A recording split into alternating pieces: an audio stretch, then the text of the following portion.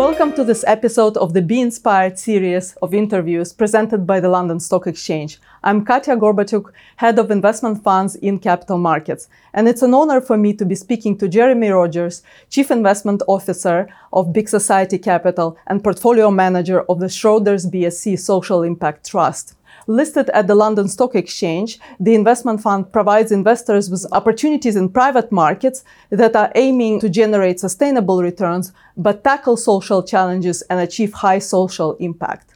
Jeremy, I would like to start with your background, with your vision of your personal purpose in life and how it drove you to this current role. Well, good morning and great to be here with you. So I guess like many people at Big Society Capital, I have through my family some lived experience, if you like, of the social issues that we are aiming to tackle. And then back in the late 90s, I joined JP Morgan on their trading floor. I set up their European high yield and trading business, which I then ran for 10 years, helping it to become the market leader. And really, about 15 years ago, I then was looking to, I guess, take some of those investing skills and try to put them to work in areas where really investment can be an important part of the solution. What does Big Society Capital do, and why did you decide to team up with Schroders around this big objective? So Big Society Capital is a specialist social impact investor focused on the UK. We were founded 11 years ago by Sir Ronald Cohen, who is also the founder of Apax, the private equity fund. The partnership with Schroders really came about from investors being interested in being able to access what we do, which is mostly in private markets, through a listed product. What are the challenges you're seeking to tackle? What's the impact that you're seeking to make, and what's your strategy to do so? So the Social Impact Trust, I guess, is looking for those areas which can deliver, as you mentioned, really good risk-adjusted return to investors alongside high social impact, really focused in the UK on benefiting more disadvantaged and vulnerable groups. So let me give some examples, perhaps. So domestic abuse in the UK costs us over 50 billion a year, and the challenge there really is a shortage of refuge accommodation.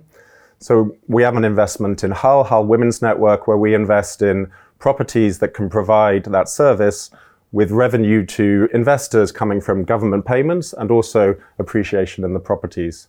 Another example that perhaps is very, very topical is that of fuel poverty.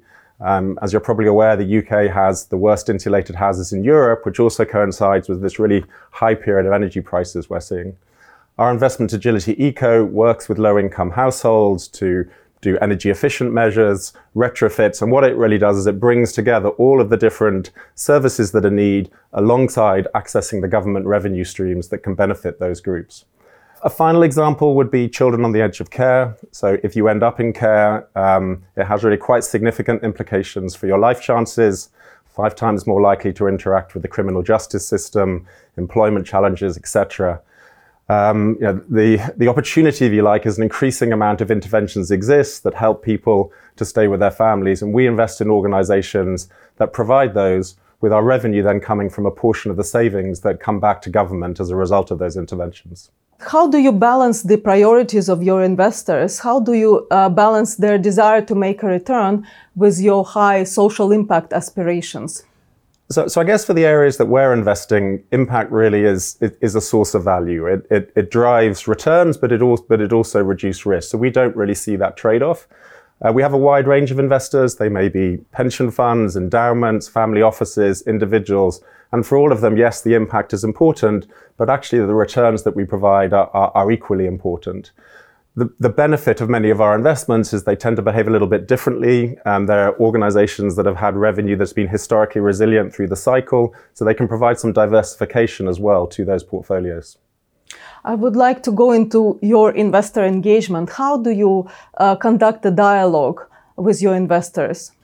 Yeah, we've definitely learned with a listed product how important that communication is. We do all the stuff that you would expect: quarterly reporting, annual reports, regular meetings with investors, interviews like this. There are a few differentiators, I guess, for our product and things that we've learned as a result. So we published this year our inaugural impact report.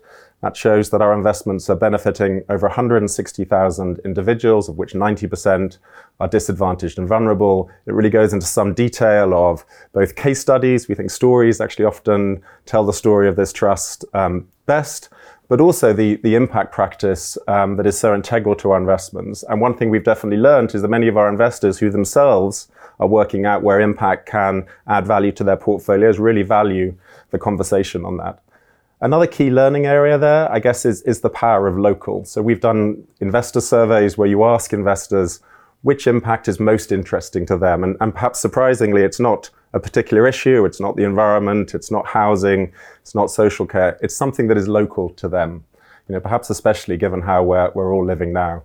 If you go to the Trust website, there's an interactive map there where our investors can really zoom into their local area and they can see the handful of investments that are local to them and delivering that impact in their local area. And we've had fantastic feedback from that. Your circle of stakeholders is so broad because your activities impact so many people. How do you engage with your stakeholders, and what are some of the basic lessons you've learned from this engagement? No, you're right. That's a really important thing for us. So beyond investors, the other two crucial set of stakeholders are all different parts of government, but also the charity and social enterprise sector. So we have a group here who solely focuses on that interaction with government, looking at potential policies government could put in place where investment could benefit. We have another group that focuses purely on charities and social enterprises, engages with them again about where investment can be useful. We actually run an information portal called Good Finance, which helps charities and social enterprises with their finance options. That's had over, I think, 300,000 unique users there. And really the combination of those gives us a pretty differentiated insight actually into both the opportunities in the market, but also crucially some of the areas of risk. A board of directors, it can be a tremendous resource. How do you engage with the board and what input you are seeking from them? What are the areas of expertise that you find particularly useful for you? That's a good question, and I think in a listed product, that board is particularly important. And one of the nice things about working in impact investing is we're able to attract fantastic people, and actually our board is a really, really good example of that. So they have expertise across private market investing, investment trusts, broader asset management, impact management. They're absolutely helpful in all the areas that you would expect of reporting, really ensuring that we get our overall approach right for our shareholders. The bit I've particularly appreciated actually is some of their engagement around the types of models we invest in, portfolio construction, and really making sure that we get that product market fit, if you like, of our investment activities right for our shareholders. I would like to talk about your growth aspirations. What are they, and why should investors join you on this journey, particularly given today's uncertain times? Yeah, it definitely is an uncertain time. So our aspirations over the next few years are to grow the trust to 300 to 500 million. The opportunity set here is really significant. So our recent market sizing showed that the social impact investment market had grown almost tenfold over the last 10 years to 8 billion. I guess the interesting thing for investors of investing in this area is, as I mentioned, these diversification elements. The organizations we invest in, they've delivered over multiple cycles. So we really focus on those organizations with long track records. The average track record of our investees is over 28 years. So they've seen political cycles, they've seen inflation come and go, if you like. But crucially, their revenue and their resilience through those periods, there are some historical proof points of how these investments, I guess, can behave a little bit differently. And finally, why have you chosen an exchange-listed vehicle to do what you do, to do all these important activities and seek to make this important social impact? And why particularly London? Yeah, so the reason for the listing, actually, many of our founding shareholders were looking to invest in high impact areas in the UK. Often the best opportunities there are in private markets, and that was very challenging for them to do direct. What the listed structure enables is it enables that to be brought together in a diversified portfolio, really, that they couldn't access themselves often. And it brings that together in a simple security that they can buy and sell for their client portfolios.